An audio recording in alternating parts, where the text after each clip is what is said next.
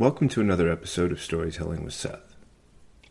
This is episode number 69, and I'm your host, Seth Singleton. I'm starting things off with a quote by math professor and speaker John Allen Paulos, who says that uncertainty is the only certainty there is, and knowing how to live with insecurity is the only security. Right now, I believe insecurity and uncertainty are something we have in abundance. Through them, we are learning to interpret new phrases like social distancing, shelter at home, and the many responsibilities that come with both categories and choices.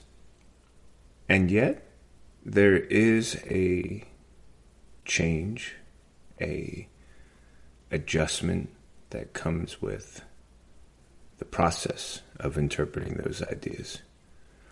And through social distancing, we've been lucky enough to hear and share stories about those we and others have been lucky enough to connect or reconnect with during a time that can feel so isolating. I was lucky enough to participate in something like that when I made contact with a great friend, Dr. Sarah Webb.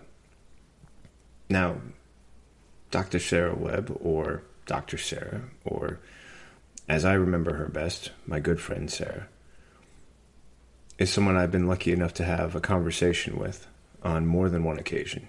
And the insights she provides have been astounding and revelatory. I was lucky enough to schedule a time for both of us when we were looking for ways to best understand and seize this time that we're required to take and that can feel so uncomfortable and different compared to our normal routines and our daily expectations. Along the way, I was able to catch up with her about many of the programs she's involved in, like Colorism Healing, her recent teaching position, and how together we can discuss many of the ideas she broaches and how they can relate to many of the concerns we're facing now. Midway through, she turned the tables on me a bit and began asking me a few questions that I can say comfortably and confidently I have not been asked before. And I was surprised not only by the direction they took, but by the answers I gave and the joyful and exploratory discoveries that were found through the process of being asked and answering. I'd like to invite you now to join me for a great conversation with my friend, Dr. Sarah Webb, as we cover not only many topics, but the range of understanding we're beginning to employ during this time, when reconnecting is possible through a concept like social distancing.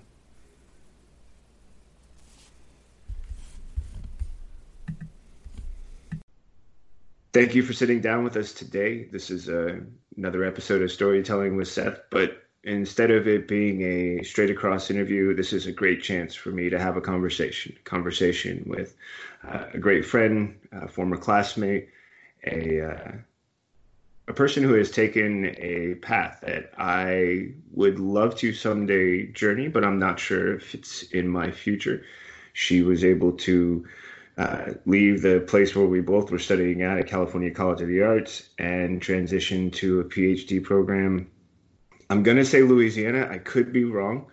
And if I am, I accept that. But I do know that she later accepted a teaching position in Illinois. And my good friend Sarah has been on more than one occasion. She has really steered the conversation through a myriad of topics, all coming back to the idea of the stories that we're telling, the stories we want to see, the stories that represent the parts of ourselves that we best recognize and believe have a value in the fabric of grand storytelling, theater, film, and all other facets that we get to share, some of which we might get a chance to touch on today.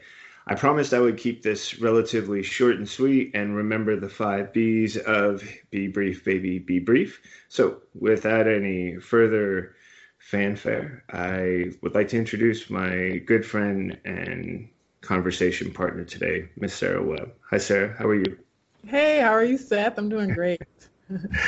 I'm really glad to hear. And if it's happening to you already, it's okay. But Sarah has this really infectious smile to her tone when she talks.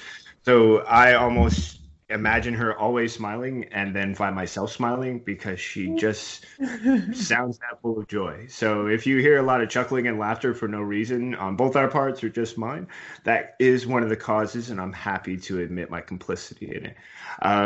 Sarah, I know that we have so many different things to talk about, but the first thing I want to get to is this project, which was such a feature the last time we were chatting, and something that I feel has really developed a current and a rhythm and a growth and expansion that you can give me more insight into. I'm talking, of course, about your Colorism Healing writing contest that just wrapped and all the facets of the project that you can talk about with us today. Yeah. So the Colorism Healing Project began as a blog, right? So as Seth mentioned, we went to CCA together and we were getting MFAs in writing. And I left California and started teaching high school back in my hometown in Baton Rouge, Louisiana. But I didn't have a writing outlet, right? So as a young teacher, first year teacher, I was spending all my time, working with students and working on that job. So that summer, I wanted to reconnect to my writing practice, and I started blogging about a lot of random things. And then one day, I saw the topic of colorism come up online, and I said, well, this is something that I've always had in the back of my mind. It's always been a part of my experience, but I never really spoke out about it for various reasons, mainly out of fear. And so I decided to write a blog post about it, and I talk about how it took me 30 minutes to have the courage to press publish because it's a very personal topic, and a sensitive topic too, not just for me, but for other people in African-American communities and other communities of color in particular. And then I decided that there was enough there to dedicate an entire website to it to really make that the main focus. So I started the Colorism Healing website. And on that website, anyone who's familiar with analytics and the backgrounds of websites, you can see the search terms that people use to find your websites. And so some of the words people were typing into Google or Yahoo were poetry about colorism or books about colorism, poems about colorism. And I realized that there actually wasn't a lot of that online at the time. This was in 2013. So I decided, well, why don't we generate some poetry about colorism? And I decided that a good way to do that, a good way to encourage people or inspire people to write on this topic was to have a contest, right, with a cash prize, sort of as an incentive to sort of speak up and tell a story or your personal story about colorism. And so that's grown over the years since 2013, and it's become an international contest. And I've had people from California to Australia to South Africa, Canada, India, people of all ages. It is primarily people who identify as women, especially young women. This year it was about 90% women, and in the past it's been about 80% women. And the phase after the contest was, okay, so what do we do with these submissions, right? So I published some online, but then I also felt like it would be good to have a physical book or a collection where all of these were in one document or in one package, right? And so then I started publishing the Colorism Healing anthologies. And that's grown into teaching workshops in high schools, doing professional developments for teachers, And then around 2014, I said, hey, now I actually have something I care enough about to go back to school and get a PhD. And so I wrote my dissertation for grad school on colorism. And I'm just kind of immersed in the world, in the topic of colorism from day to day, whether it's running my social media accounts and having people send me messages or DMs or tag me in posts about the topic. It's kind of been a labor of love, I guess you would say, a labor of love. So it hasn't been something that I've earned like income from. A lot of times I pay for the cash prizes out of pocket, if I don't have time to fundraise or things like that. But yeah, now, it's part of something that I can also bring my students in on, right? So this year's contest, for the first time, I have a partner. My writing student who's a junior at the University of Illinois in Springfield, Diana Vasquez, who's really interested in being in the publishing industry herself. That's her desired career path. She wants to advocate for writers and authors of color. And she also has personally, as a woman of color herself, dealt with the issue of colorism. So this was the perfect opportunity for her. So she's been really, really doing a lot to help me, help the writing contest evolve in different ways. And every year is a little different, right, for various reasons.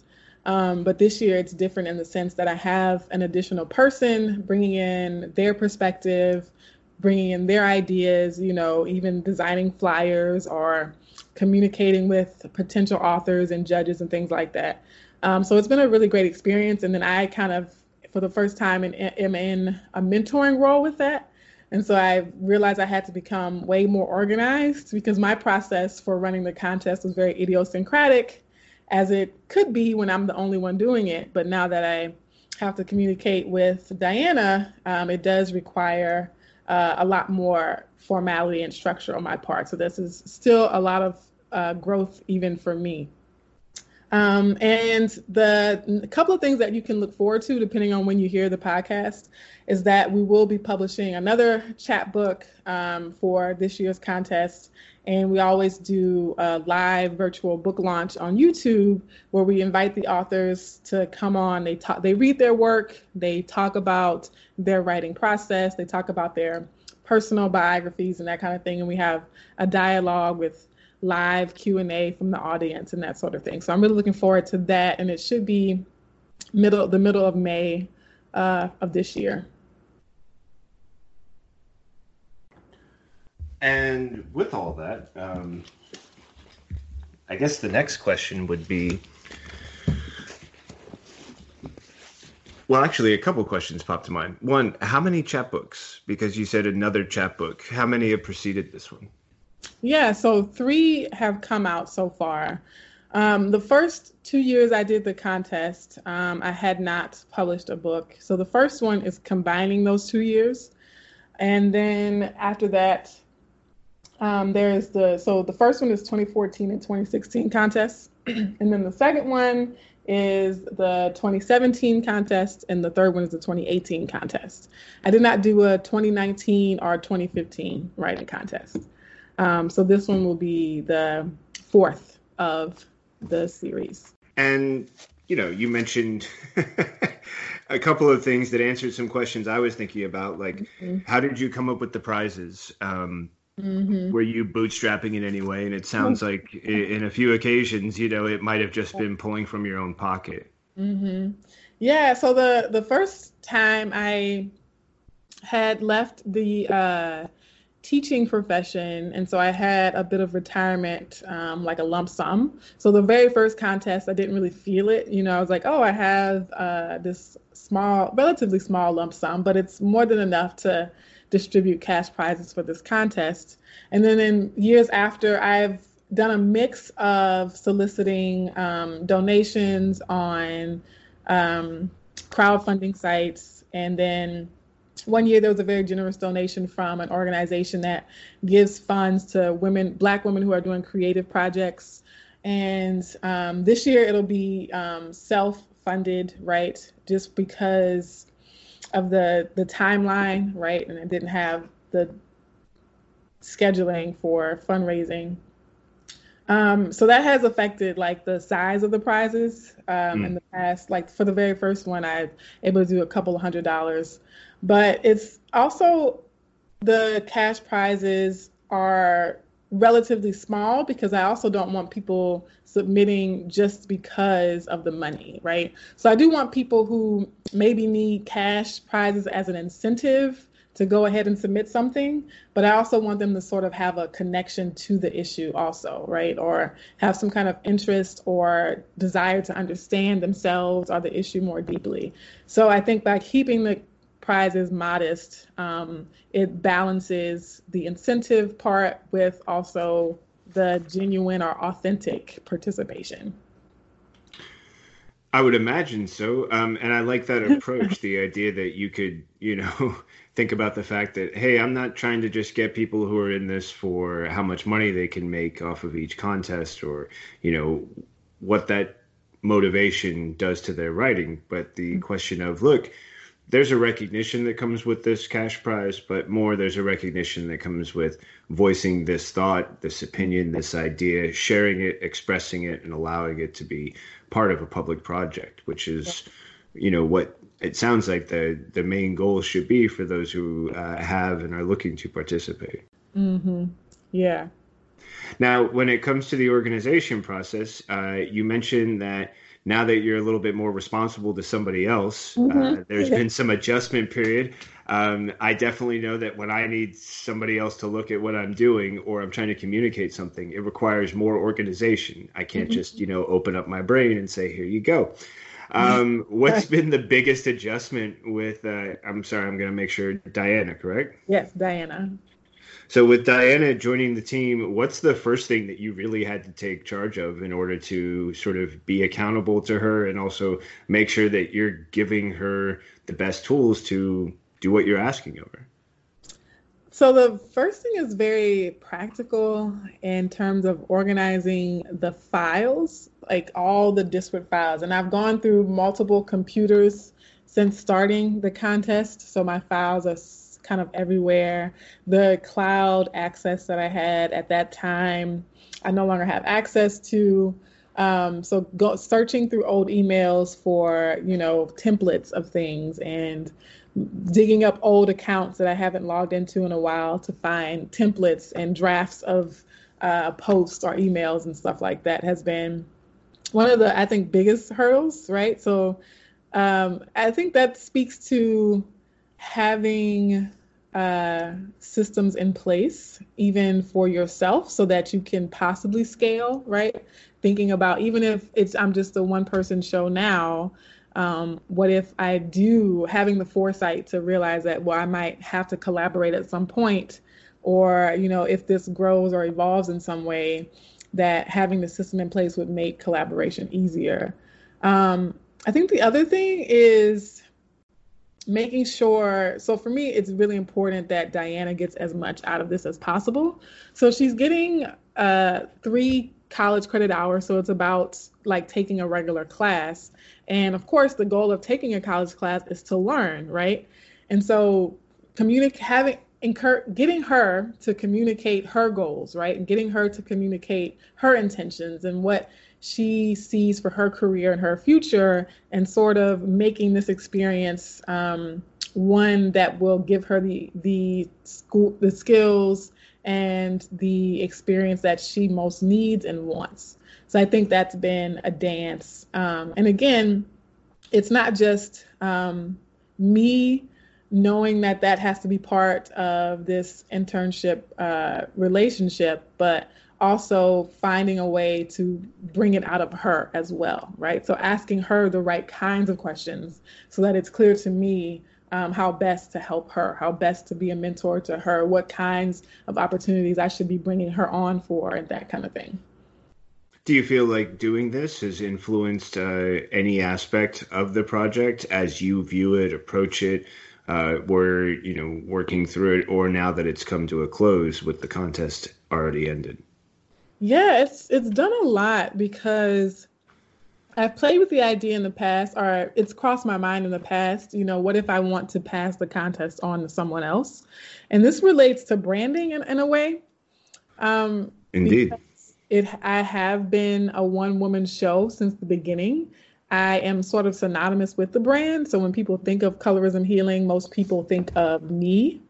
And so this is the first time that there's an individual, that there's a face, that there's a voice that is not mine, that is communicating with the public and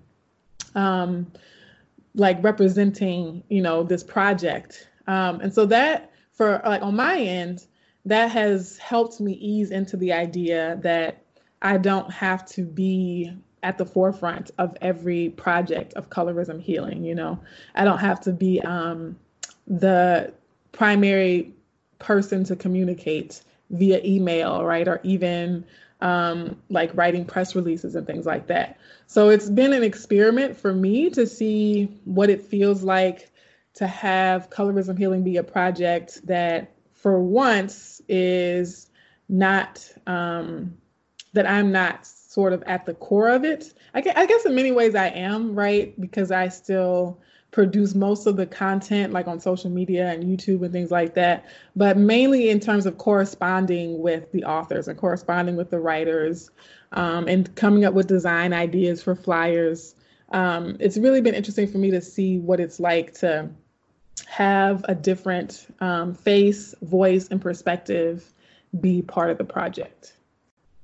I would imagine. I'd also imagine it allows you to do, in that process, not being on the front lines as much, step back and see the whole forest for the trees idea, get a larger perspective, sort of see how the process goes when you're able to step aside and not be as active in it, but look at it and sort of watch as it develops, play a different role as far as either guidance or, which I think the other trade-off would be, not guiding and allowing someone to independently take charge of those things. Yeah, absolutely.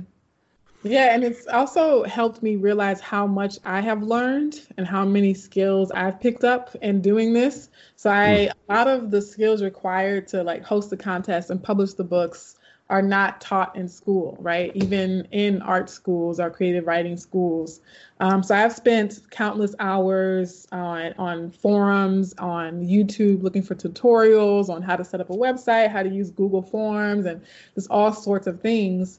And so it's also fulfilling to be able to give her the shortcut, right? So that Diana doesn't have to spend hours on forums looking for how to, create a web page, to kind of give her that leg up, so to speak, right? To give her a stepping stone for herself and in terms of her career as well. So that's, I think, good for me and like other people in similar situations to be able to reflect on, this when I was at that phase, this is where I was, right, versus where I am now. And so working with someone who's also younger, right, there's a lot of opportunity there for reflecting on my own journey and my own path as well.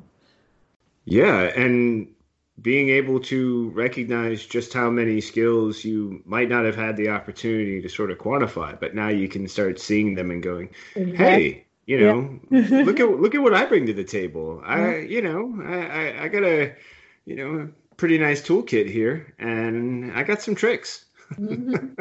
Yeah. You mentioned a couple of things that I thought were interesting. Also, you're always tracking the analytics of the contest, and you noticed that this year there was about 90% submissions from women compared to 80%, I think you said last year or within recent years. Right, yeah. And I'm wondering if you've been able to see beyond what those percentages might mean, if there's been some sort of contributing detail that points to what that percentage might be, including where that could, provide some insight, or what you're able to just glean, from the submissions and also that percentage. Yeah, definitely. It's something I've thought about a lot. And it's also something I called myself trying to mitigate or correct at one time. So for people who know a little bit about colorism, one of the common features is that it does seem to be a woman's issue. There are a lot of people who talk about the male perspective of colorism, but most of the dialogues, most of the research even point to the fact that women sort of have more at stake in this issue because of beauty standards. And I think that's the biggest factor in why colorism impacts women or seems to impact women in a way that's more salient, maybe. Because it is, a lot of discussions are about what's considered beautiful and what's not considered beautiful. And so for that reason, a lot of the conversations talk about women. A lot of the documentaries are about women. There are other areas of colorism that men deal with, but in talking to men, a lot of what I recognize, I even did an interview series called Men on Colorism, where I interviewed men about their experiences and ideas about colorism, specifically to figure out more of how to bring them to the table for the conversation. And what I gleaned from that process was that men are often discouraged from talking about things that hurt them or that hurt their feelings in particular, right? Or, self-esteem issues or insecurities, right? All the things that come into play when we're talking about colorism, specifically colorism healing, right? And even the idea that men need healing, right, is still taboo in a lot of communities and for a lot of guys. So I think that also plays a big part into it, and just in terms of gender norms and gender roles and the standards that we place on men versus women. And also, one last thing that someone mentioned to me is that because I am a woman, and going back to me being the voice and the face of the project for so long, that sort of naturally attracts people who are identified with me, right? And so perhaps because more women are likely to see something in me that says, oh, I want to be a part of this, then that could also be a factor in why those numbers are the way they are. So those are my 3 hypotheses. I haven't done any scientific testing. Look forward to a sociological proposal or sociology proposal made by Miss Dr. Sarah Webb in the near future. Mm-hmm. I would imagine, it did raise an interesting question, though. I'm going to ask you one question, and then I'll explain why I am, and maybe that will provide some insights as well. Okay. Did you notice, out of curiosity, among the percentage of men who submitted, if there was an age bracket in which you most found a commonality or a range to get those submissions from men? Was there a certain number in an older, younger bracket? That is a great question. So they were younger. And if I'm not mistaken, so it's been since 2013, so my memory could be faulty. Actually, I know it is faulty. They were, the males who submitted were definitely younger, right? I would say under 30, probably teenage to early 20s, if not preteen. And also a trend that I noticed amongst men who submit is that their writing actually was not always personal writing. A lot of times it was more of a social commentary thing. So there was like this distancing happening.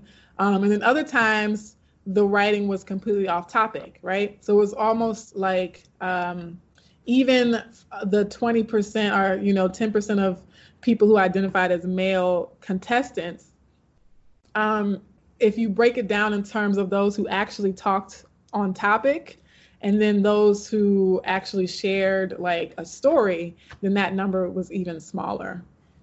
And I think one of the reasons the demographics skew younger for men is that I reach out to teachers a lot and educators. So I imagine that if they're in an English class or a social studies class and they're having their students write poems for the contest, right, then that probably is a source, right, is a pipeline for having young men submit as well. Interesting. Yeah, that makes a lot of sense. I'm curious, and the reason I ask that is because I've also noticed this interesting trend recently, and I'm no sociologist. I am no scientific expert of any kind, and my opinion probably means, well, whatever you want to measure me against, I'm okay with how I fall short. But I have noticed an interesting pattern, especially among men who are known for being aggressive, macho, had public personas that Hmm. recognize that as being desirable or distinguishing trait. Hmm. And that can be something that changes as they get older. Hmm. And a recent example that I'm reminded of is there's a surfer in Hawaii.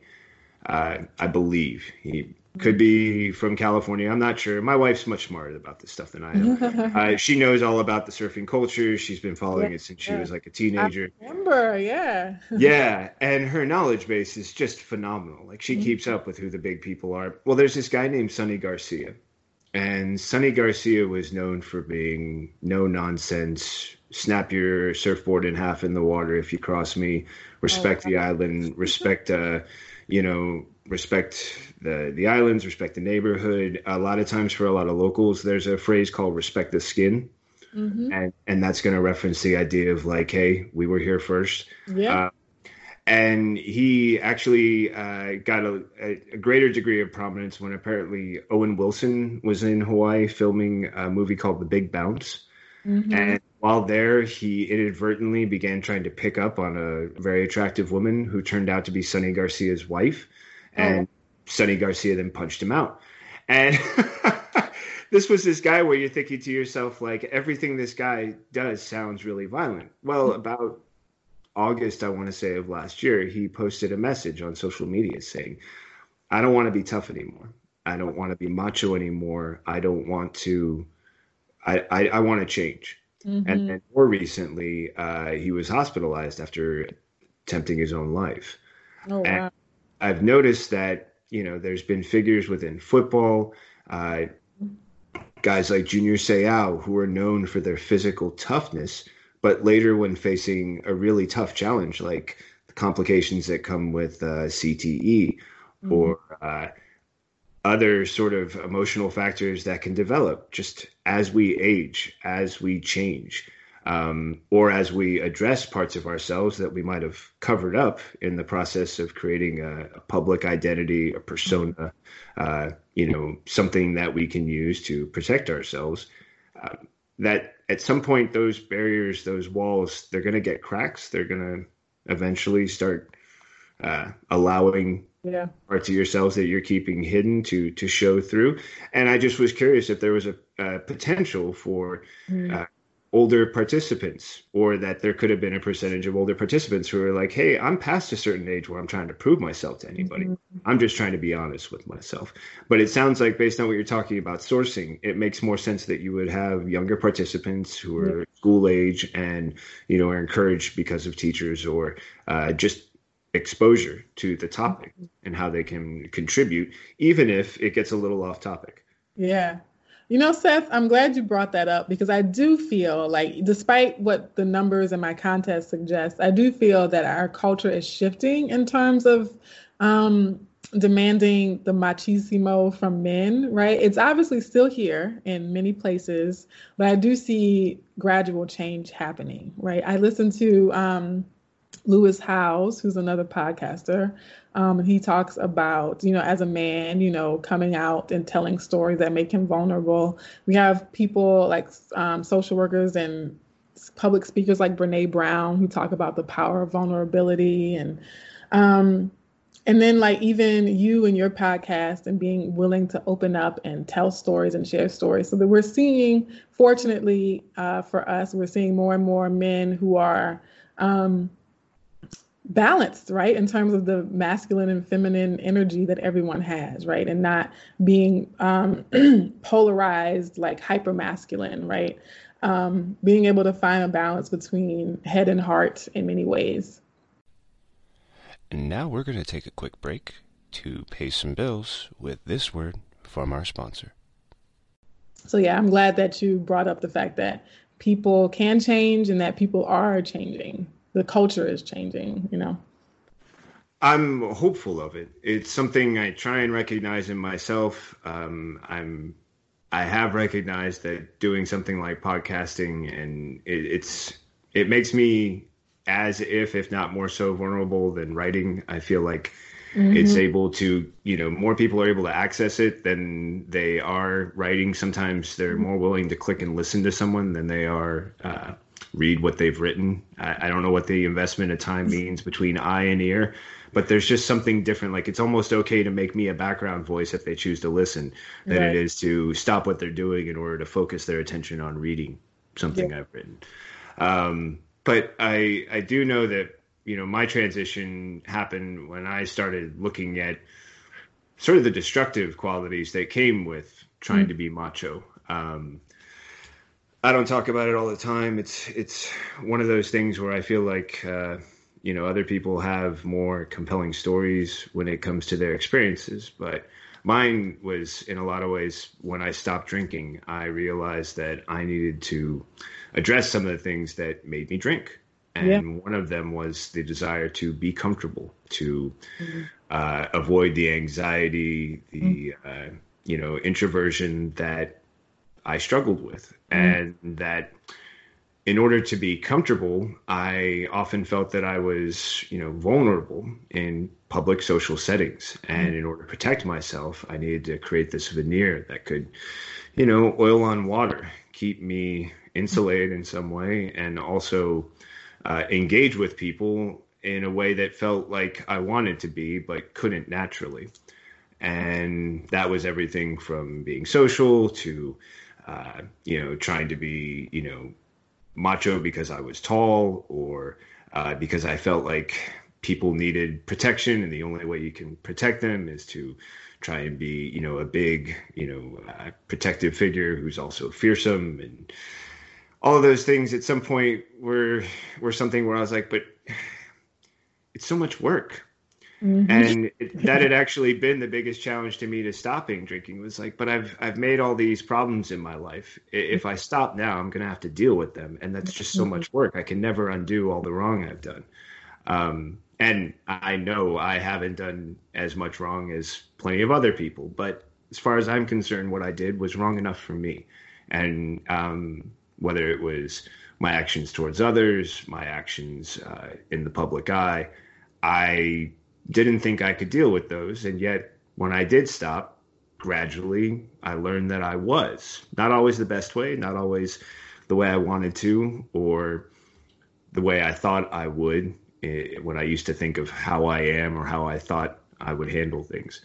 But also in that process, there came this sort of recognition of, okay, well, if you can do this hard work, then you can also do the hard work that comes with dealing with the parts of you that you wouldn't deal with and that you only dealt with by turning to alcohol and other substances and choosing a life that ignores those things, tries to run away from them in some way. Um, Absolutely. and I think through that was, that very slow journey of trying to also accept where I was, which was a great series I did with a friend of mine, Tara, about this idea of self acceptance because things I had wanted to be, whether an athlete who now had a bum knee or maybe at a certain stage in my writing career, I, passed a lot of those up while I was just kind of drinking too much and doing a lot of other foolish things that wasted my time and didn't give me time to focus on my craft. When I did stop, I had to address, okay, well, those problems you were running from, they're now obstacles that will continue to get in the way of this thing you want to keep doing with yourself. And you need to address them in some way. How well I've done it, that remains to be seen, but having conversations, listening.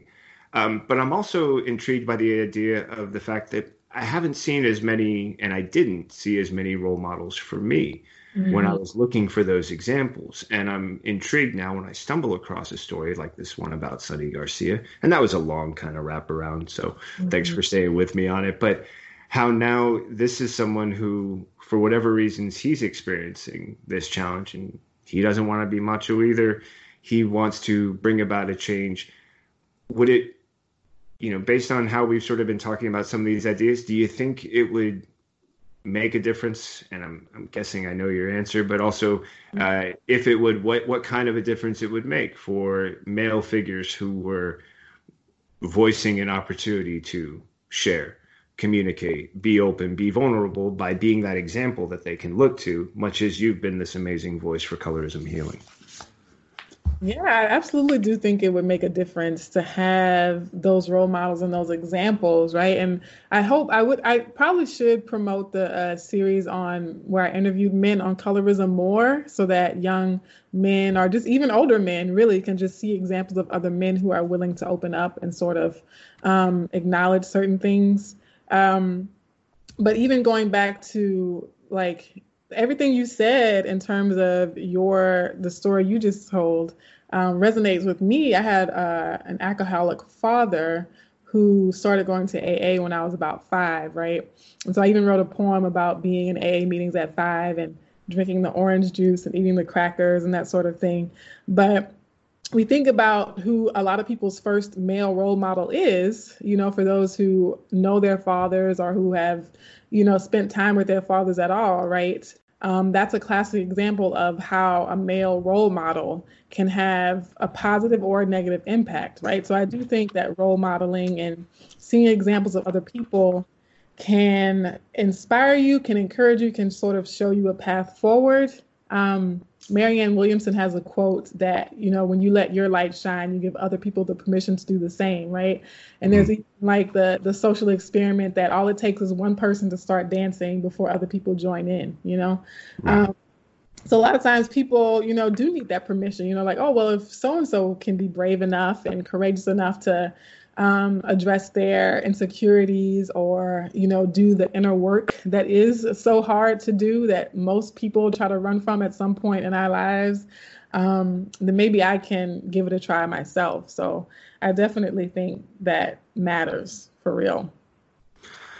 I'm curious to see, what it will be like when we have more examples of that and we can follow that, trend as it hopefully develops. I'm curious to what it might be like at some point when you could have a male voice who could share the colorism healing message, join the team, and be one of those examples to say, I'm here to put myself forward, provide an opportunity to speak from my perspective, and maybe share something that connects with other men out there who are looking for someone to say it's okay to follow my footsteps or to join this conversation. It's not restrictive. It's open to everyone who's willing to be vulnerable.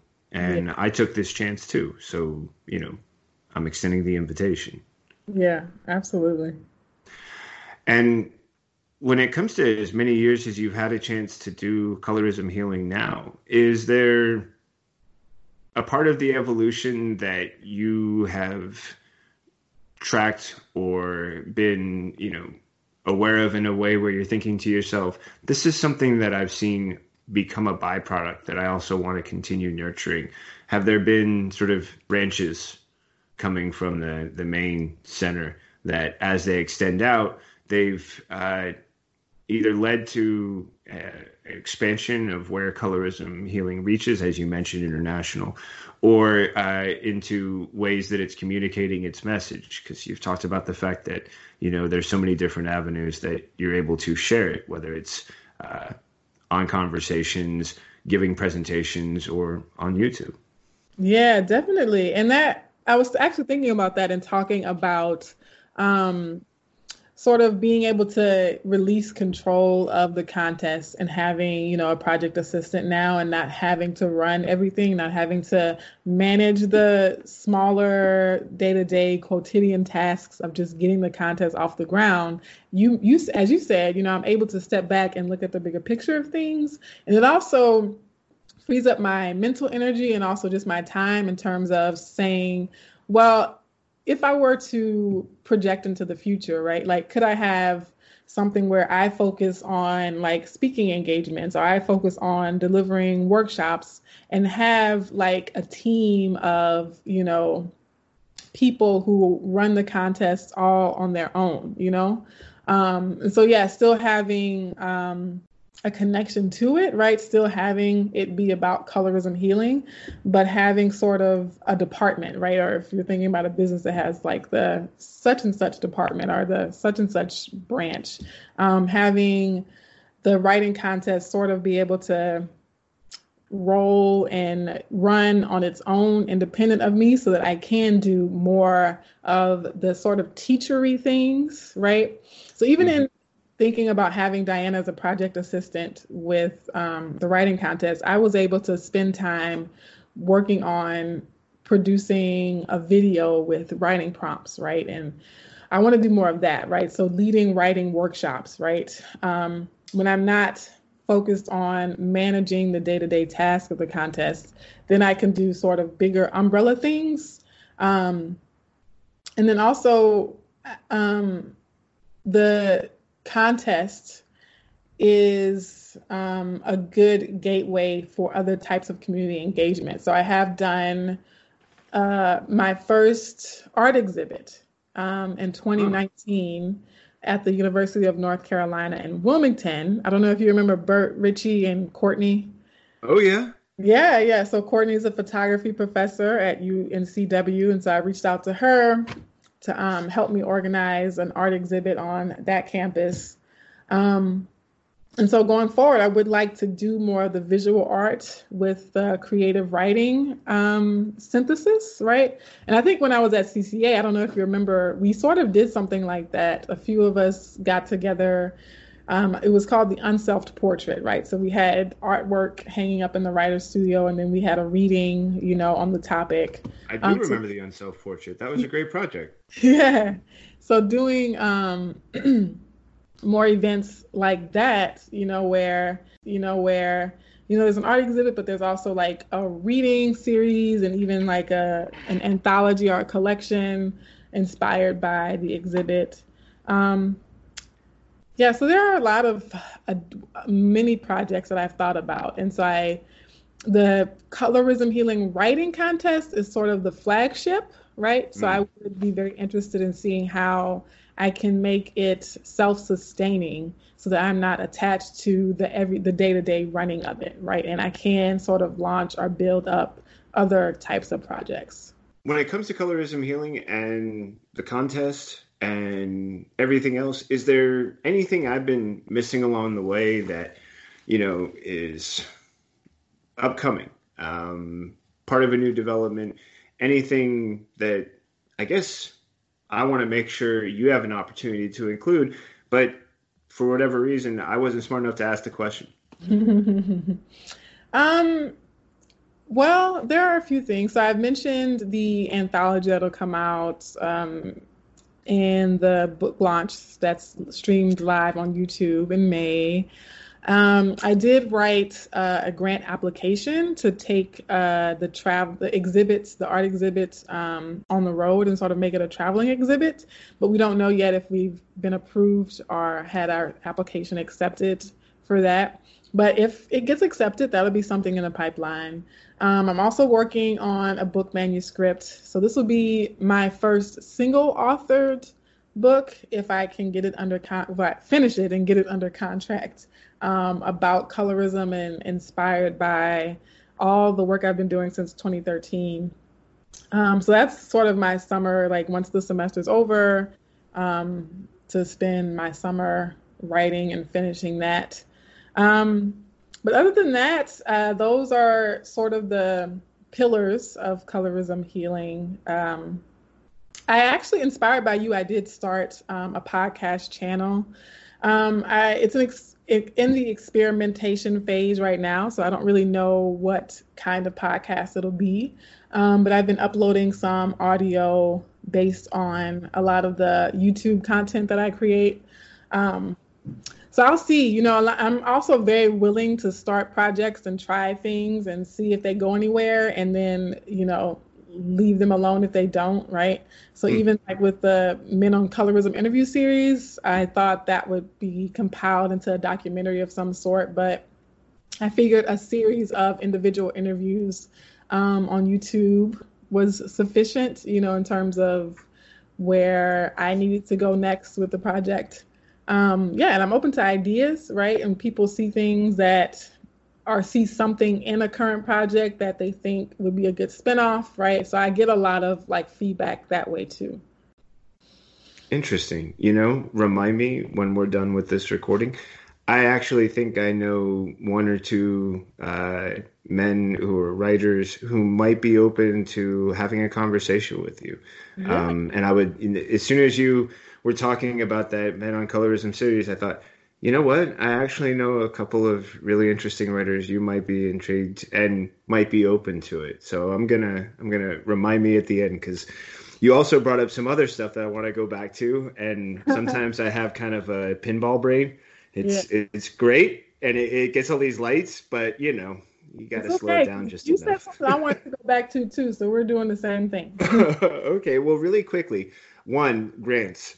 Is it possible? Can the average human being do it? Because every time I see a grant writer position and I'm just like going through the details to see, they're like, yeah, you must have 5 to 10 years of experience doing this. You must show you can execute certain things. And I'm thinking to myself, in the end, you're asking for money. Hmm. So how does it, I think it's a lot like, a lot of other things. Like, how do you get from the initial idea to the actual accomplishment of it or doing the process? Like, where did you discover the grant that you applied for? Yeah. Was it a superhuman effort? Did you feel like when it was done, it was a lot of work, but it was doable?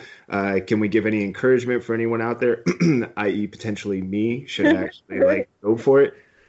Yeah. So that is a great question because I was always too overwhelmed to approach grants myself, right? They One sound scary. I'm just going to It be is. honest. They It's sound intimidating. It's very scary. intimidating.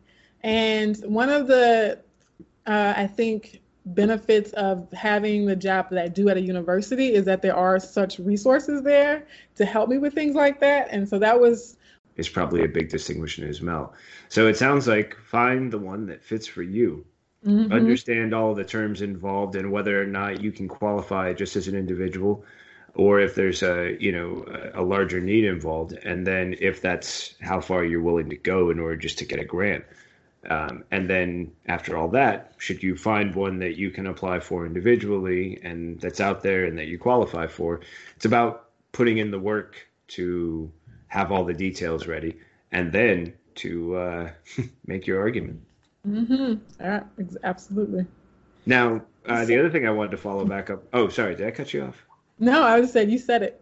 Oh, so the other thing I just wanted to follow back on is you started podcasting and what you can tell me about that.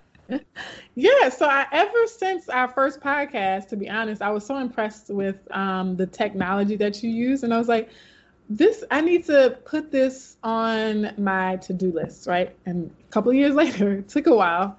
I actually, and I think actually recent, like immediately after that initial podcast, because I created an account, right, so that I could engage with you through the um, app and things like that.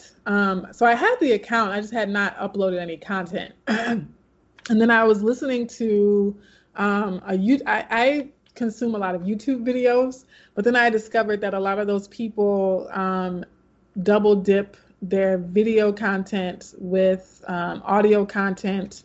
In particular, Gary Vaynerchuk is one person I've been listening to recently. And so I said, okay, well, it's not for me, it's not my primary mode of communication is audio, but there might be people who want to just listen, like you said, listen in the background while they wash dishes or while they walk the dogs. And so they don't necessarily want to look at my face on a YouTube video, but they still are interested in the content that I'm saying or speaking. So I've just been like converting video content, audiovisual content into the audio content for podcast form. So that's where that has gone. That's the extent of what I've developed in terms of that. Yeah, so I'm curious to know for you, right, what Sure. your podcasting journey has been like with storytelling with Seth. That was one of the questions I had actually, seeing how this journey, this podcasting journey has been for you, tips you have for like young podcasters and young in terms of experience, right? Not necessarily an age. Um, So what are your thoughts on the podcasting life and that journey for you? Wow. I haven't spent as much time thinking about it as a journey as I have. What am I going to put on the next one? Which is generally my biggest problem whenever I'm right. Like when it comes to content, it's like, what am I going to say?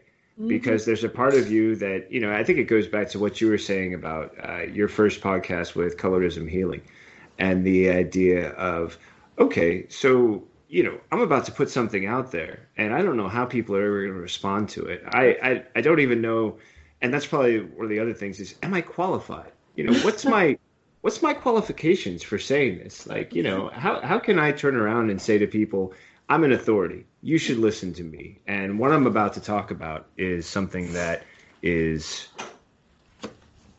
really going to be of value.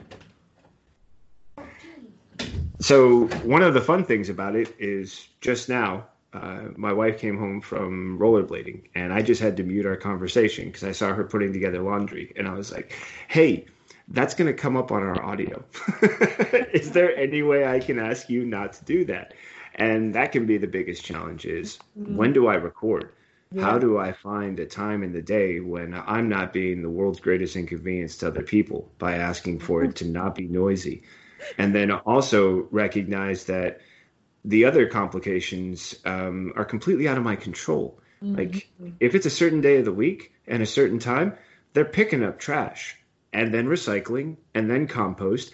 And none of the people outside who are doing their job care that I'm trying to record or that the noise that they're making ruins the recording I'm trying to make. And that could be, a big deal where when I was living in the apartment in Oakland, the hardest part was the fact that all around me, there were noise makers, whether it was the freeway roaring by, which was only like about 5 blocks away. I lived right off of Grand, which is a very busy street. Oakland has its share of protests. Those can get really, finding a time to do it. I started waking up at 4 a.m. Salt tastes bad. And he said, yeah, sometimes salt tastes bad. That's part of the trade-off. Yeah.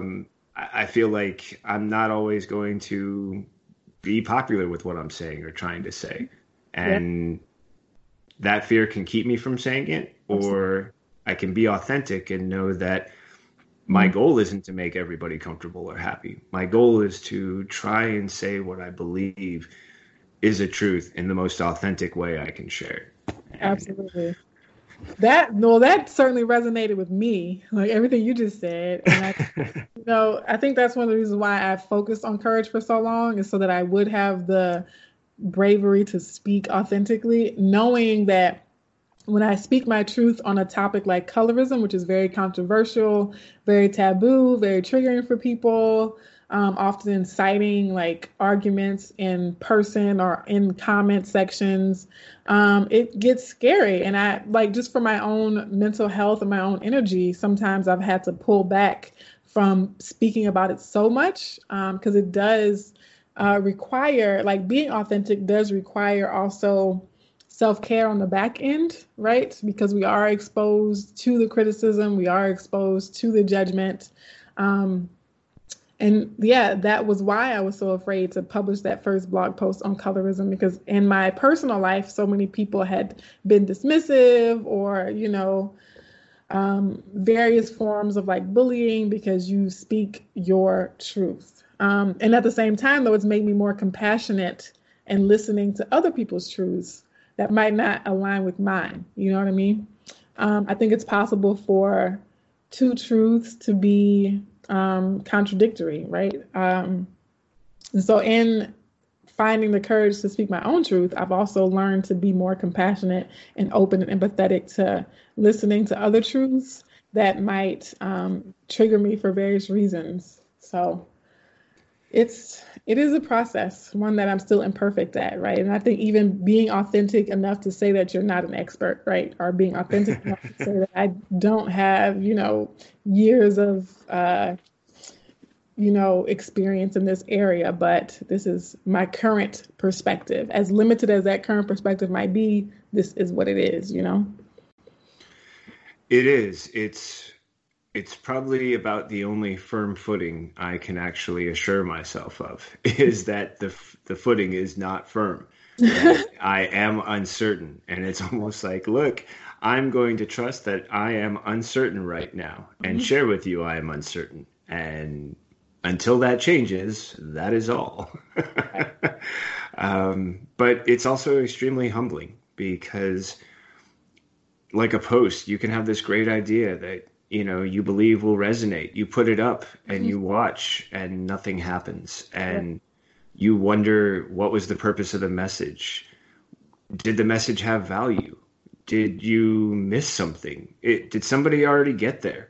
And you can almost rethink, question yourself. I'm sure as I go through the podcast and as I go through my posts, I'll discover things and think to myself, that's when you were trying something. You weren't sure. You didn't know.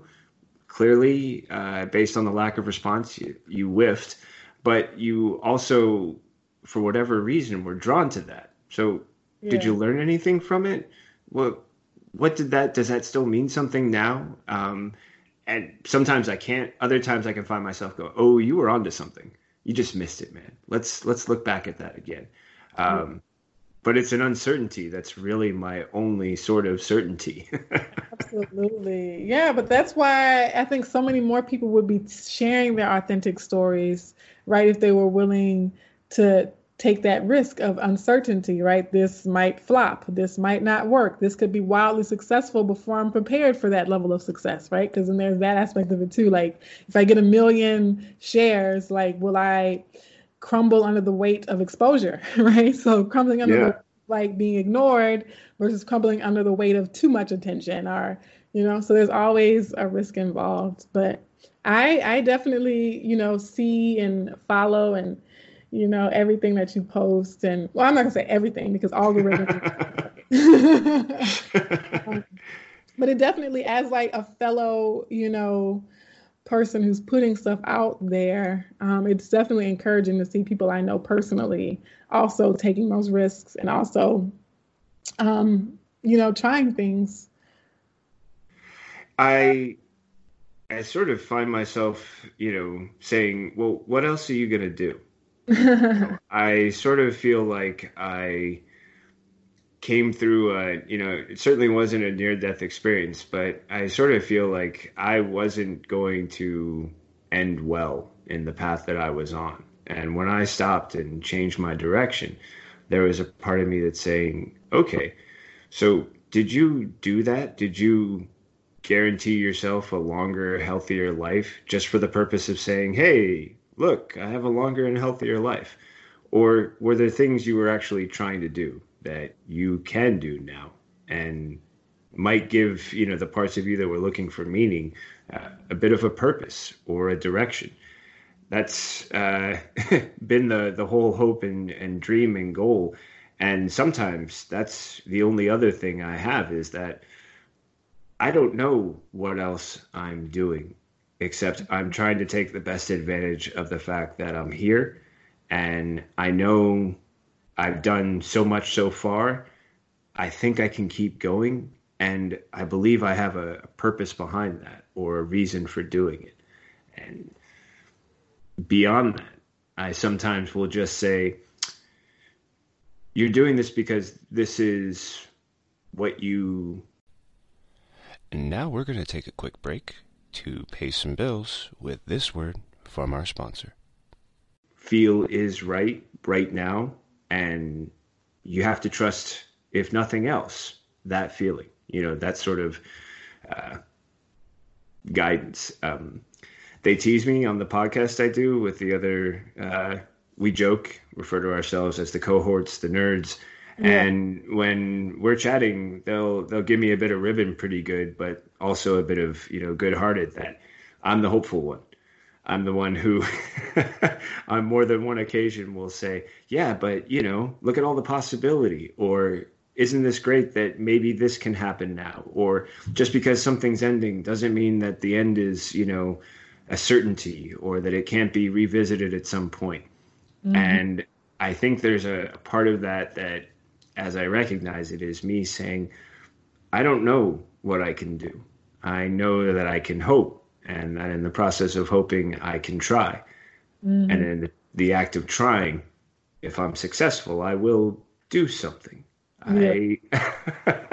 I sometimes feel like the process is just that basic, one step after another. And if I find myself achieving a destination or reaching a goal, it's like, oh hey, look where you are.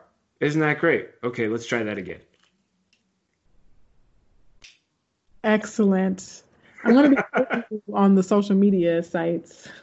You what? I'm going to be quoting you on all the social media. You're FYI. awesome. You're you're one of the reasons why I love having these conversations, Sarah. Mm.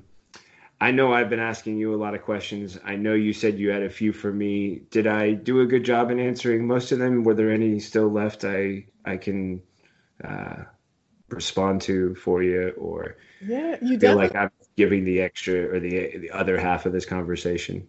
Yeah, you definitely answered one of the big ones I had, which was, all about what podcasting has been for you, how you've gotten started, what you've learned along the way. And so you did an excellent job, outlining that. Impromptu, by the way, right? So freestyling it, and you had these like succinct moments of like insight, right? So I think it demonstrates that you have practice, right? I don't know if you are aware of that, but to be able to speak so clearly and concisely in an impromptu situation like that demonstrates a level of practice, and you've refined not only your storytelling and writing abilities, but like your speaking abilities and all that sort of thing. I don't know if at CCA we had a whole bunch of opportunities to speak, like for extended periods of time. No, we didn't actually. It was interesting. If you remember, I think you and I were in California Fiction. It No. I was no, it don't, was one writing class where we were reading from different Oh no, that's what it was. I was in a California fiction class, uh-huh. and through that I was asked to read Ask the Dust for a group. And then it was through that I ended up getting involved, where I remember you and I were doing a class where you had me doing some reading a couple of times. Yeah. And between that and this other one, suddenly I started having a few people say like, "Hey, would you read this for us for this thing?" And I'd say, "Why?" And of all people, Tom Barbash at one point pulled me aside and was like, "Seth, you know you have a great voice." And I was like, "Oh, thanks, Tom." And later I saw him about a year ago, and when I mentioned doing podcasting, he was like, "Oh, dude, you know you have a great voice, right?" Um, so suddenly, like, being aware that people are paying attention to my voice has always been that thing that forced me to like, hey, if you're going to hear what I'm saying, I better have something to say. Yeah. So hopefully, or Right. hopefully you've demonstrated for me that it would appear I've gotten better at doing that, or at least my practice is showing. Yeah.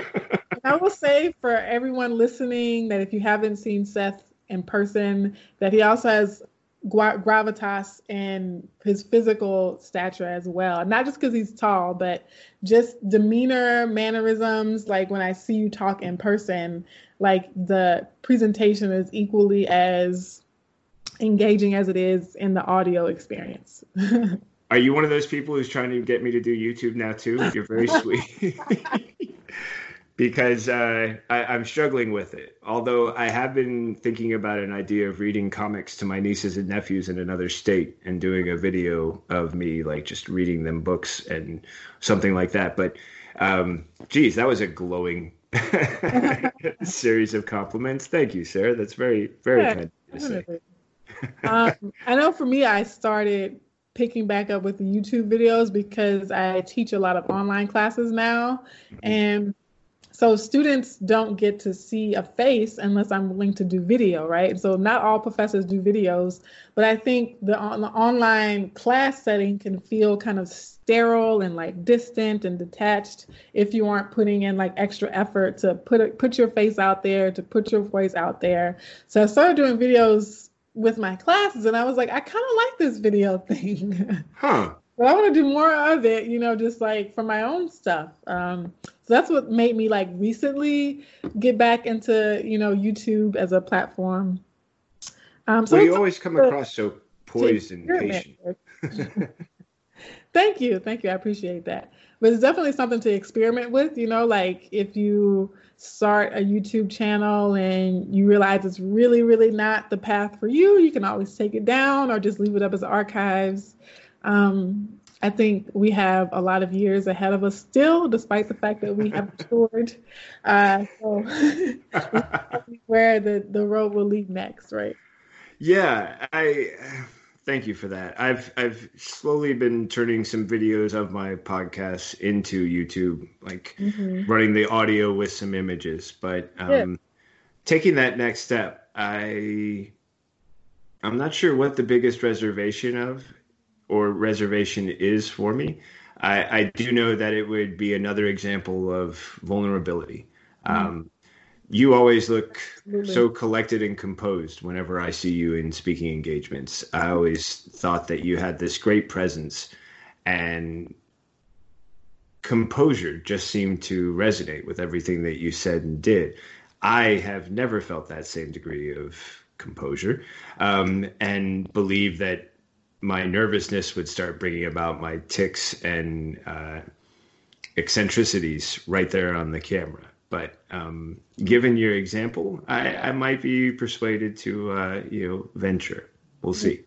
Yeah, and it definitely is like an ongoing practice. I think we all have like personalities, and like nature is definitely a part of all of this, right? So some people's nature, their natural personalities lend more to the audio setting or the video setting or the writing with maybe photography, or there's so many different modes of expression. And I think the best we can do is to, as you said, maybe try it and then use feedback to determine whether or not to continue or to revise or to continue like as previous, or to just end it, right? So that's kind of how I look at it, right? Kind of even with like trying out a podcast now and just seeing like what kind of feedback I get from that or what I learn maybe from trying a podcast that I could apply to a different platform in the future. Mm.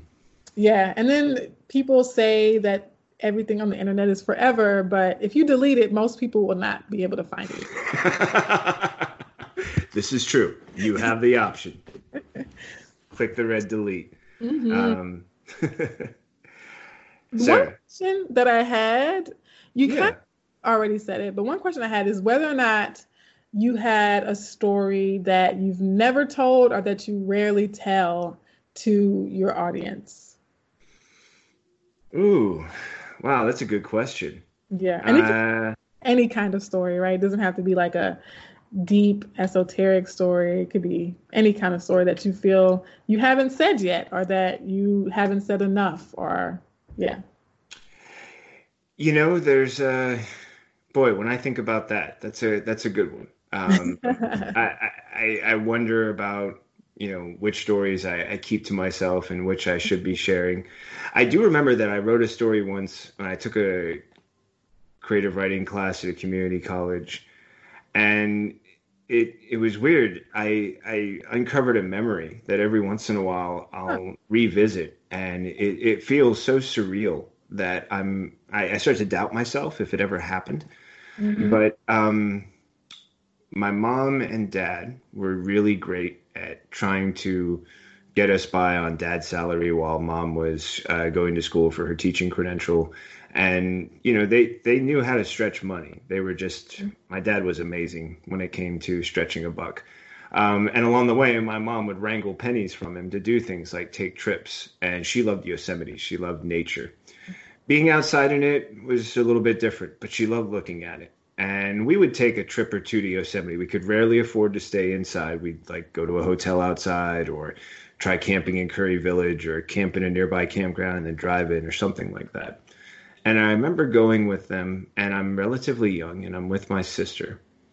And while we are wandering through, we see deer. And I start chasing, and my sister is following. And weirdly enough, most of the herd has splintered off, but one, maybe two, are within eyesight. And are stopping periodically. So I continue giving chase every once in a while, trying to remember everything I've been reading about pioneer times or whatever in books that I read as a kid. And at some point, I slow down because the deer has stopped, and he's standing near a fallen tree, which is now a log, by the water, Hmm. and he's not moving. And I start slowly walking forward, and the deer doesn't move, and it's got antlers, pretty good sized ones. Yeah. And I get closer, and my sister's like, "What?" And I was like, "Shh." And I reach my hand up, and I'm able to touch the soft fur of the antler, the sort of fuzzies that eventually they'll sharpen off later. Yeah. And I'm mesmerized. And I think my sister came closer too and touched it as well. And then we wondered how close we should be and sort of backed up. And then it was like we turned because we heard a noise and we looked back and the deer was gone. Mm. And I remember writing that down, and the teacher I had at the time said, "Wow, you're really lucky you weren't wounded. That was, those antlers at that fuzzy stage are really raw and sensitive, and you could have been harmed." And then I wondered to myself, like, "Wow, do I remember this the way I think I do?" I've never actually asked my sister this question if she remembers it too. I now am curious too, but it's not one that I talk about a lot, and I don't know why. But when you asked me, that was one of the first ones that came to mind. It was like, I don't actually tell people that story very often. I don't know if it's because I think I won't be believed or because so much of it is, wrapped up in the sort of fuzzy haze of youth that feels so much more distant now than it did when I was younger. But no, that's not a story I tell a lot. And this is definitely the first time I've ever shared it in a public forum or really talked about it out loud much. Maybe one or two. I really can't think of sharing it very often, if at all. Wow. I mean, it was like a Lion, the Witch, and the Wardrobe micro version of that. Like it felt like there's a bit of fantasy to it, and not because the memory is a fantasy, but like the way you set up the setting and the suspense and the just like in how you told it, it felt like a good children's movie, where it's like the what do you call that? The awe. Yeah, the awe, right? Of being that close to an animal that very so rarely lets any other animal get close to it, right? Yeah, Yeah, that's pretty amazing. it was a really lovely experience. Mhm. I don't know why. Part of me couldn't believe like that I was so lucky or that this Yeah. animal would let me so close or why it was. I wondered afterwards, was it hurt in some way or was it just, so domesticated? I've whenever it comes up in my brain, I toss it around, just like, what was that? Mhm. And I don't know, but it definitely was part of imbuing that sense of wonder for me that I think I continue to seek out that awe that we can experience just in Yeah. the most unexpected places in life. Oh, that's so beautiful. I have goosebumps. You're so sweet. I That's where I get the hope thing from. Yesterday my wife put on a pair of rollerblades for the first time in forever, and I can't skateboard the way I used to as a kid, but I found one that is a longboard that you can use a paddle with a rubber stopper and you can paddle yourself along. And yesterday evening, with everything going on in the current climate, there's a nature trail nearby us. And we just did like a little mile or so ride at sunset. And you can see light streaming through the clouds. And I Mhm. remember Trey stopped to get a picture with the plane flying by. And that was one of those moments where I thought, this is just this glorious glimpse of awe, this wonderful moment of just, there's a sweetness to it, there's a recognition that you're experiencing something that you can't replicate. You could try and paint or put into words, but you can see the beauty of it and sort of count your blessings for being someone who's either witnessing or experiencing it. Mhm. Um, I remember being moved when I read a story once, and it was told from the vantage point of the character whose only job ended up being telling the story of these magnificent, wonderful, heroic figures and what they did, and that their job was just to capture it all down.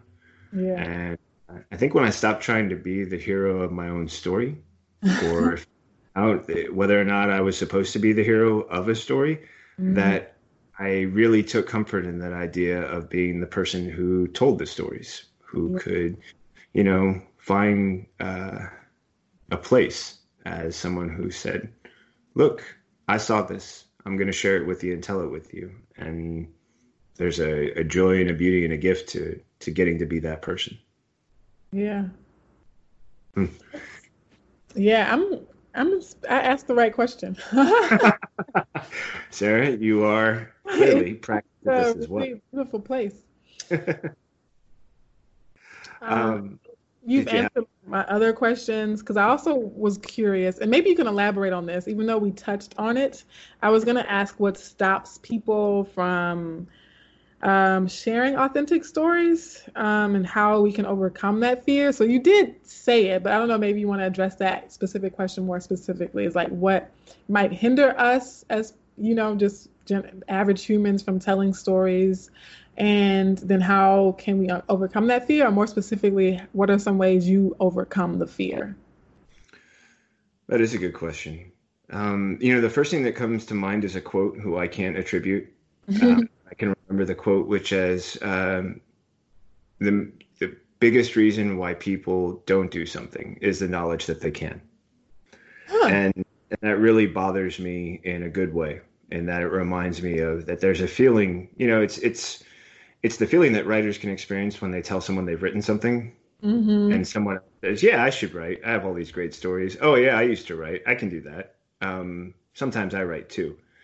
And there's that devaluing of the thing that you're trying to share by saying, oh yeah, well, everybody can do that. It's like breathing or walking. Like Mm-hmm. I wrote in grade school and high school, man. I can write. I'm a writer.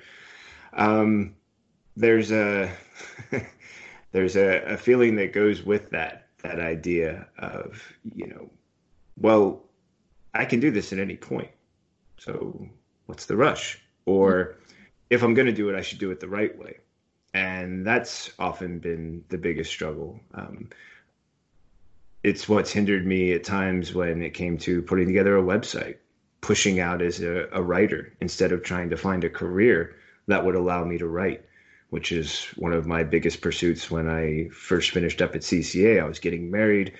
I couldn't ask Tracy to, hang out while I tried to figure out what my writing course direction would be Right. post MFA, and ended up becoming a meat cutter, and then just exhausted all the time, unable to write, uninspired, trying to find paths that other writers took. I couldn't become a postal worker. It just wasn't in the cards for me, but I know that writers have done it. I couldn't become a patent guy because clearly Einstein was just way smarter than me at that too. I knew a lot of people that had done it as teachers, and I knew that I'd had experience teaching and educating and done well with it. But every path I took trying to create a career that would let me write, the Mm-hmm. career never let me write. Mm-hmm. It didn't. And the knowledge that I would eventually or could really frustrated me. And I think at some point there comes this thing where you've stopped wasting time for whatever reason. You've stopped ignoring yourself, putting it off, delaying, denying, ignoring. And when you stop doing that, much like I think I had to when it came to me not drinking anymore, it was like, hey, you can either keep lying to yourself, or at some point you can look at the consequences of the lies. And not being true to yourself, not being authentic to yourself is really going to continue down a destructive path for you. For me, it became a necessity. For others, I think the first place it often comes from is that feeling that they can do it and they will do it, just they're going to get around to it.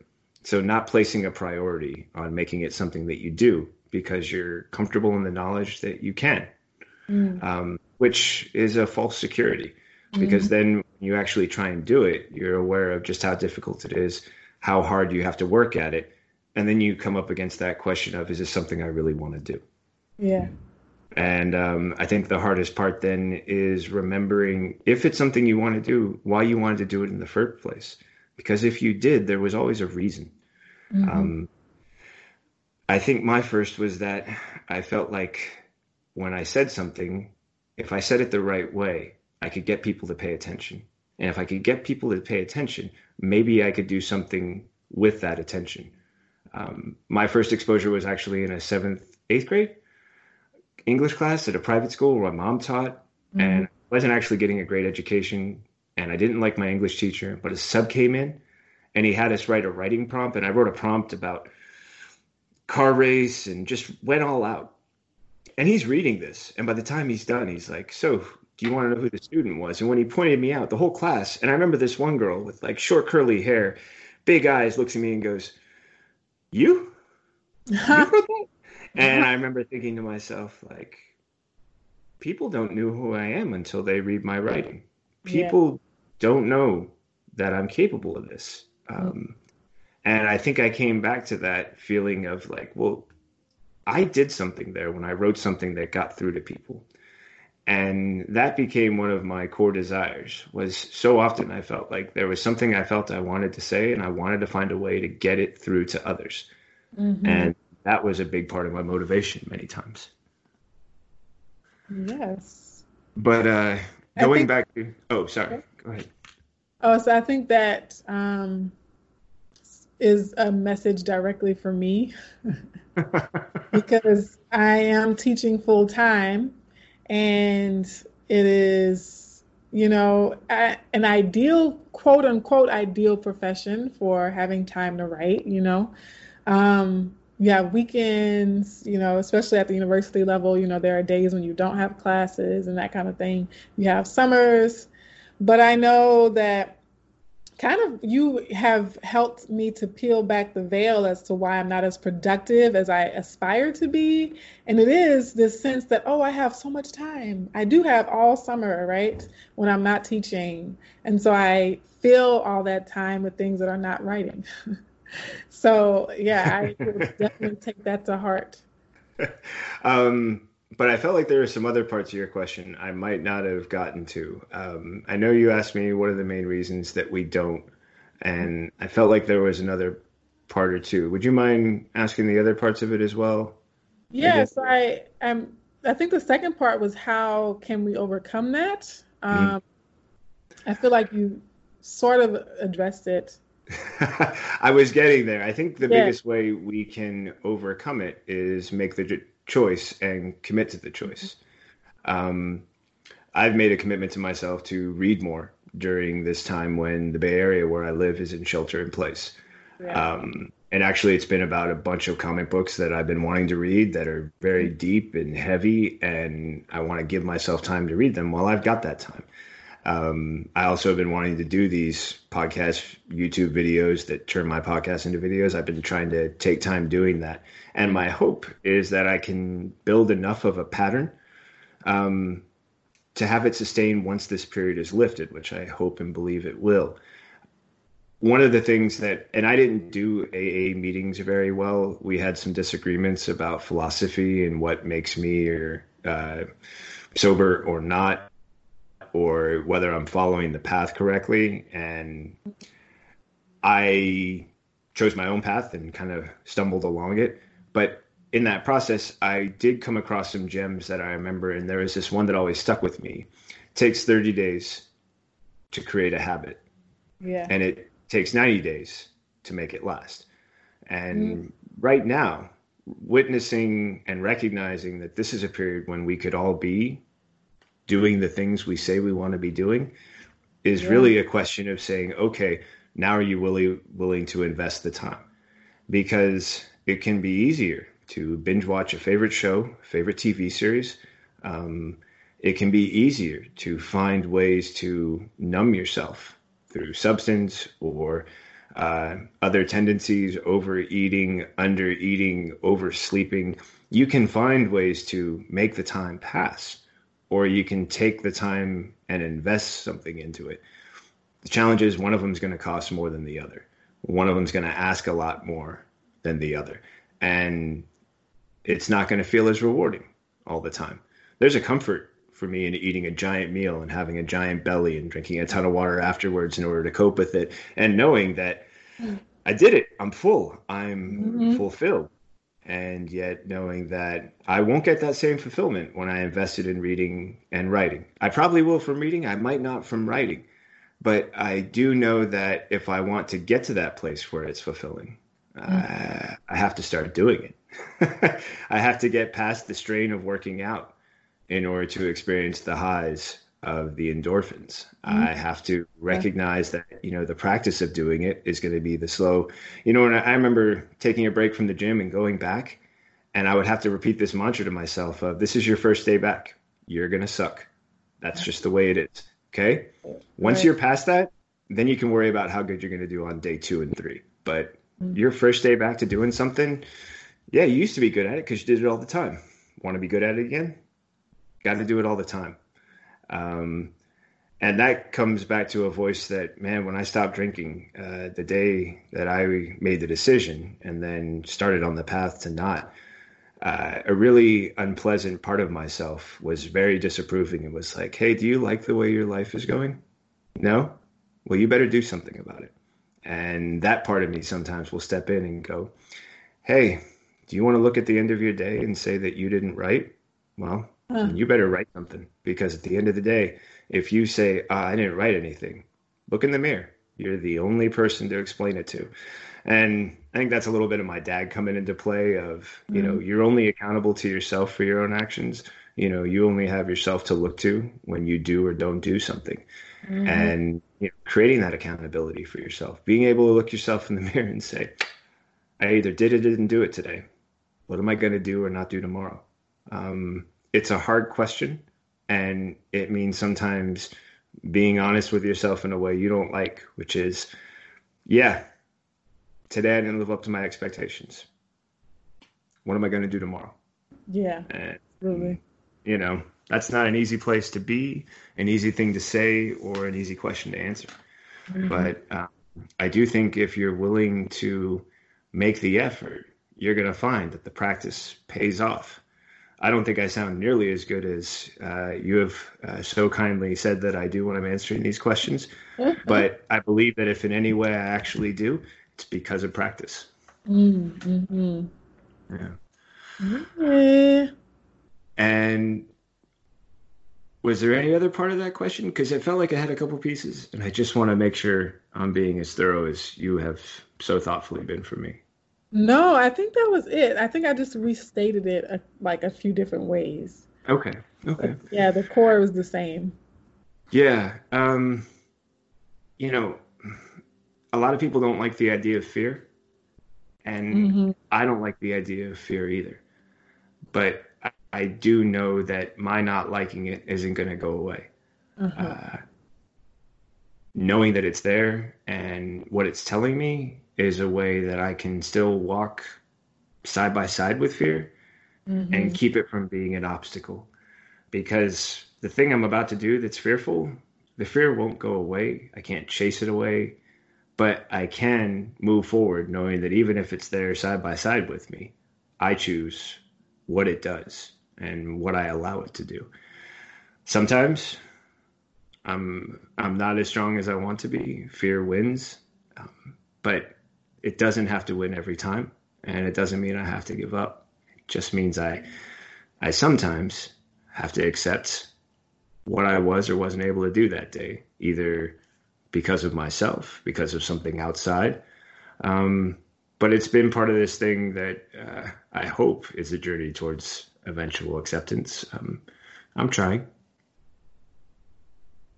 Yeah, and I can relate to acceptance as well. And like part of that is self-compassion too. So there's no point in like beating ourselves up at the end of the day for what we did or did not do. I think it's enough to reflect and, like you said, ask, what am I going to do tomorrow? Because we can't go back and redo the day, So I think it is more productive and more helpful. Instead of, for me, like what I fall into is like, oh my gosh, I'm such a terrible person. Why am I so lazy? That's not going to help me write tomorrow.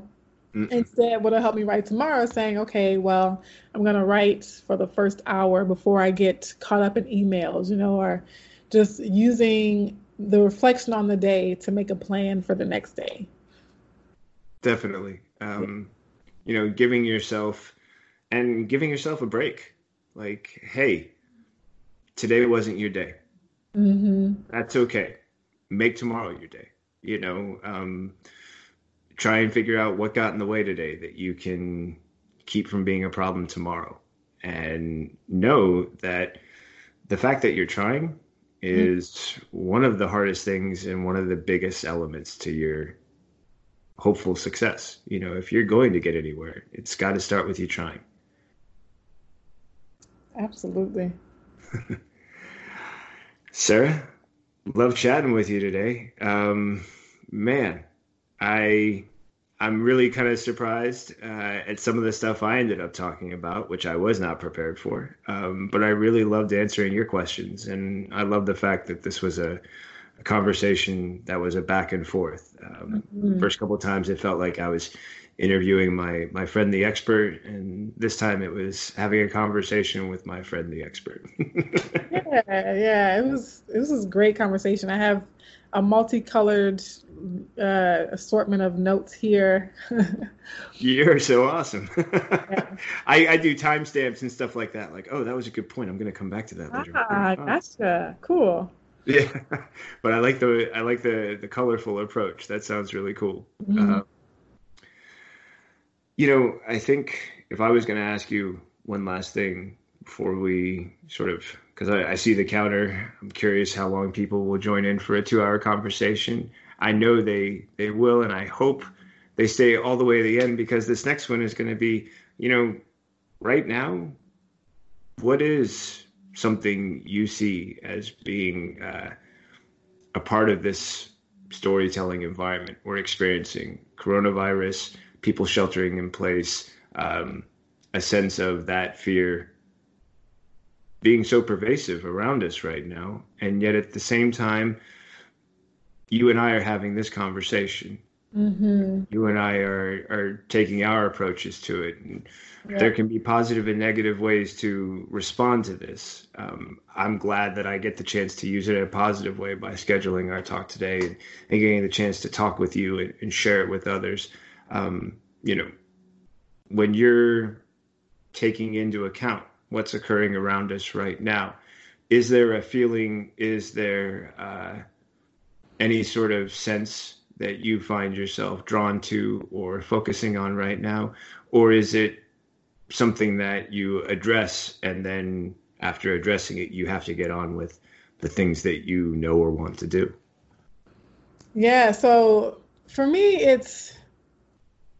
I think what we're doing now is indicative of, I'm going to start with something really technical.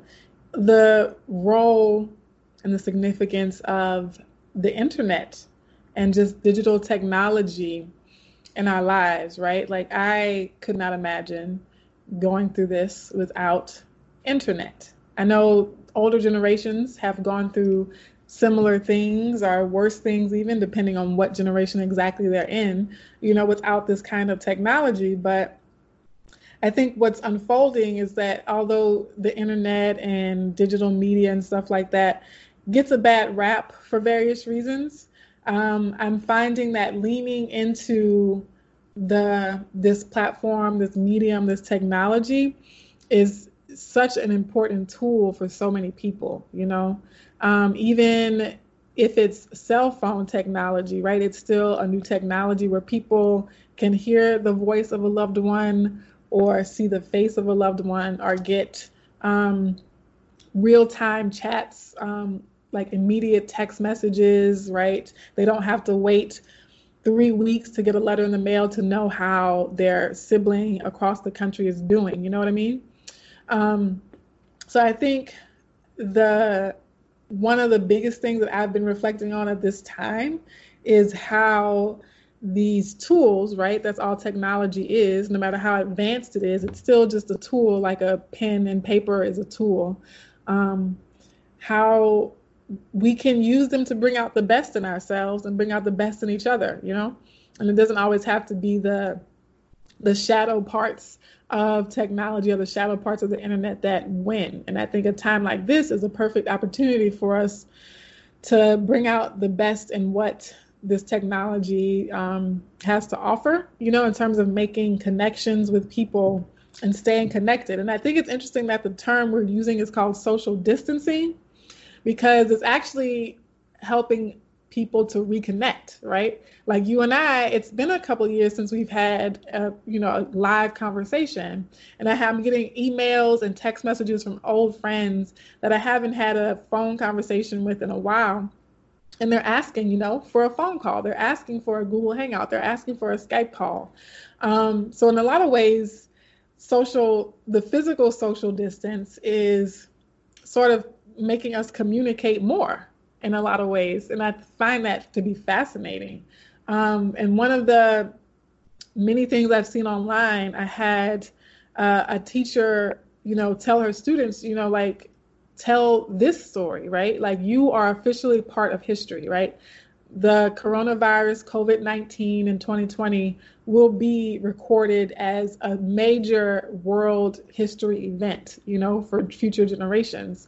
And just kind of like what you did with the podcast and going to an event where you've sensed that something's different about this moment that I want to document, that I want to record, that I want to share my perspective on, right? And I think so many people can do that now, right? And as a way to process the isolation, process the loneliness, process the boredom or the cabin fever, right? And say something is different about this moment, right? That we didn't feel in January of 2020, that we didn't feel in August of 2019. Like, this is significantly, palpably different for so many people. And turning to storytelling, turning to the various mediums of expression that we could all have access to both document this moment, this collective moment that we're all experiencing, but also using those modes of expression to help you process the emotions, to help you sort of have a cathartic experience as well, and not let it be turned inward into sort of a toxic experience. I think reaching outward is a good way to avoid the anxiety and the stress and the panic that this kind of situation might incite. So I don't know if that was on the head of what you were asking, but that's like how I've been reflecting about the moment so far. And now we're going to take a quick break to pay some bills with this word from our sponsor. How about now? I don't know what happened. Yes, hello? I can hear you now. Okay. Yeah, I guess there were two mute buttons that somehow need to be disengaged. So I was quietly listening and I hit the other one and I'm like, what? She can't hear me. Where's the other button at? Okay, there's the other button. Gotcha. So I do think that you did a great job of, one, I wasn't looking for you to hit the nail on the head of anything, but I did know that I wanted to get your insights because you've had a great history of discovering insights. And I'm reminded that it was in one of our classes together where you were reading a series of essays. And I think it had to do with Czech literature. Did you take Czech literature with me? Yeah. I don't remember. And it was a series of essays, and one of them was about the power of no. Mm-hmm. And you really took that essay and embraced it and started using it in some of your writing because you were like, yeah, I was looking at the negative of no. But then I started realizing all the positive of no that was available and how you could say no to fear, no to uncertainty, no to doubt, no to all these different things. And I'm going to discover that book of essays and I'm going to send you a message because I'm sure you're going to know exactly the ones that I'm talking about.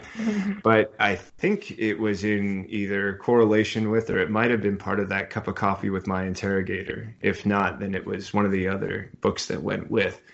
But it was this really great insight that you had shown me in that moment and that I could hear when you were answering the question now, which is, what can we discover from this? Well, we can discover our own ability to be documentarians of this moment. We can discover our own way to be historians. We can be part of the narrative that describes what this moment was like what it was like for us and how our voices can add to a collection, capturing this experience and making it as palpable for others.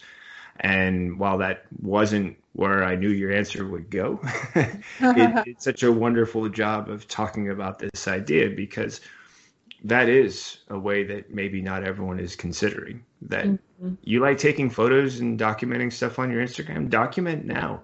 This is a moment in history that you can capture with a viewpoint no one else can experience or duplicate. You have other ways that you can share your insights, your viewpoints, or what your position in life allows you to see, unlike anyone else. And because you can contribute to that, you can be part of recognizing the power of this moment and revealing it to others, so that they can either get a better understanding of the scope or add to their own understanding. And with that this moment can be about hopelessness, fear, locking away, doing nothing, or it can be about taking advantage of the fact that you have the time to make the connections you've been wanting the time to make connections for, that the things you want to have time to do, you have. That social distancing can actually be a time of reconnecting. And I had no idea where you would take that to, but as soon as I heard it, I thought, those were the insights I was looking for. I just didn't know it when I was, asking the question. And I think what's important about that too is that we can find those insights by asking of each other. What are you seeing right now? What are you experiencing right now? How is this moment affecting you? And what does it make you think? What does it encourage you to see or consider? What does it inspire you to do?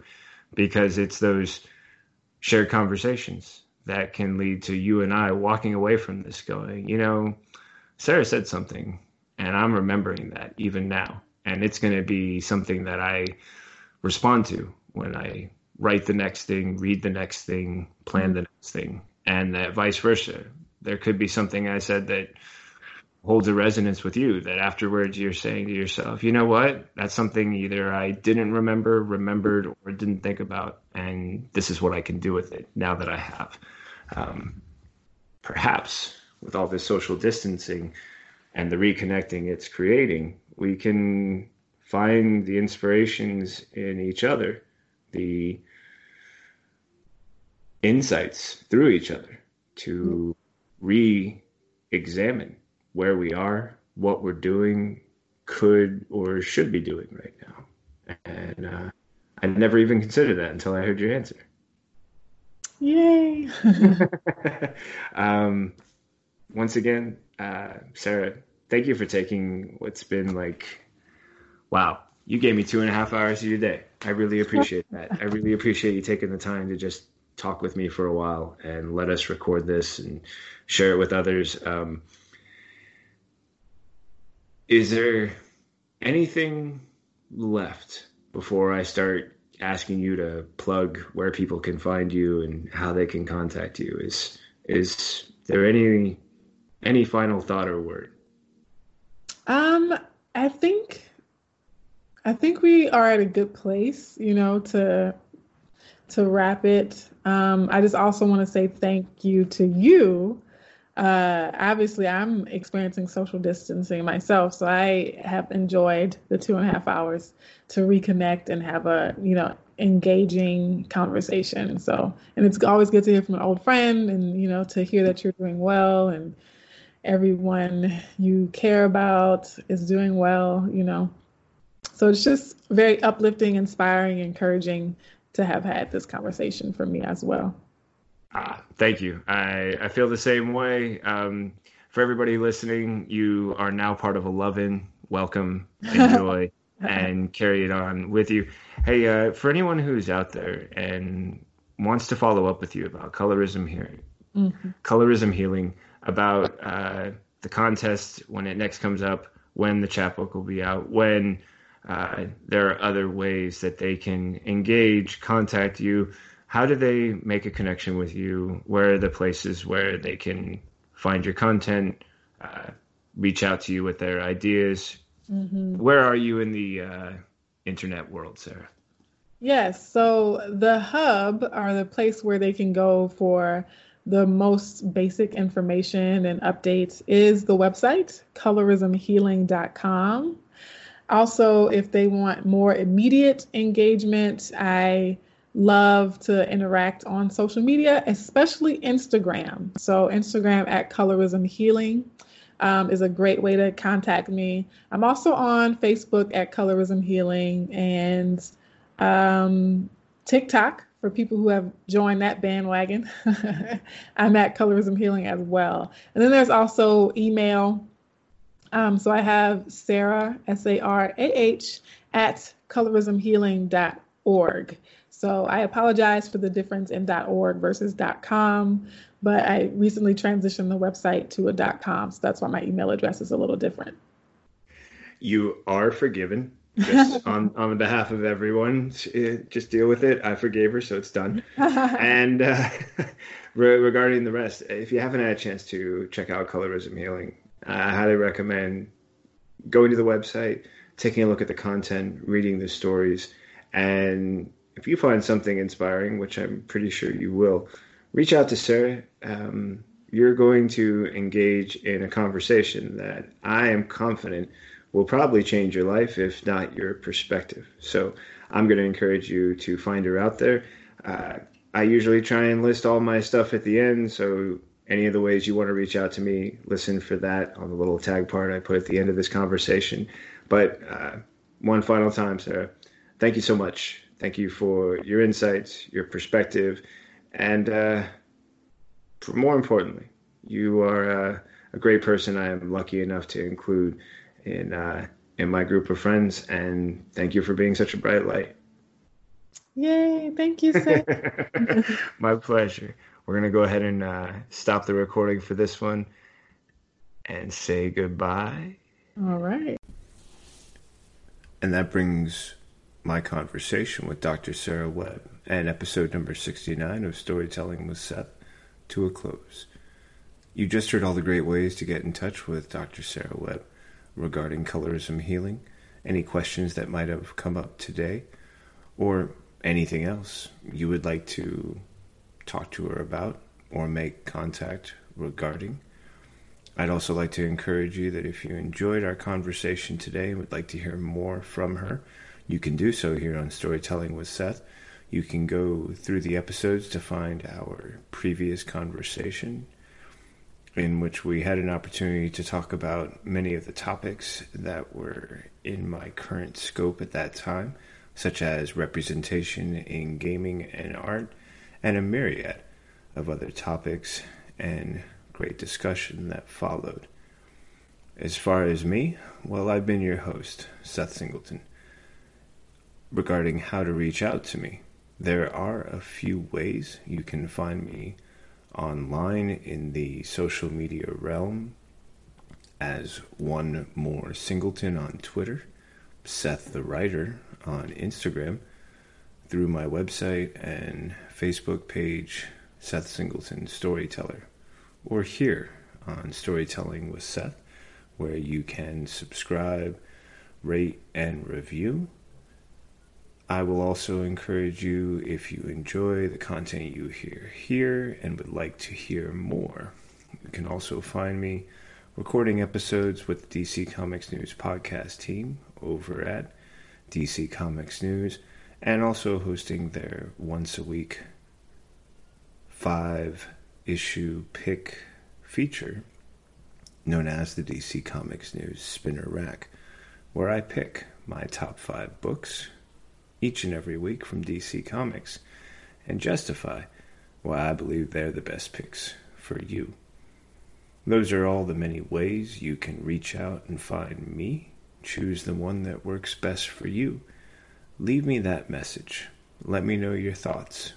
And if you have a story you think belongs on Storytelling with Seth that you would like to share, or at least like me to know about, so I can find the best ways to share it, either here or on another platform, well, please use all of those ways I just mentioned, whether it's Twitter, Instagram, Facebook, my website, or more. And when you do, I look forward to talking more with you about the next story. In the meantime, look forward to more stories coming soon, right here on Storytelling with Seth. Until next time, I look forward to sharing another story with you.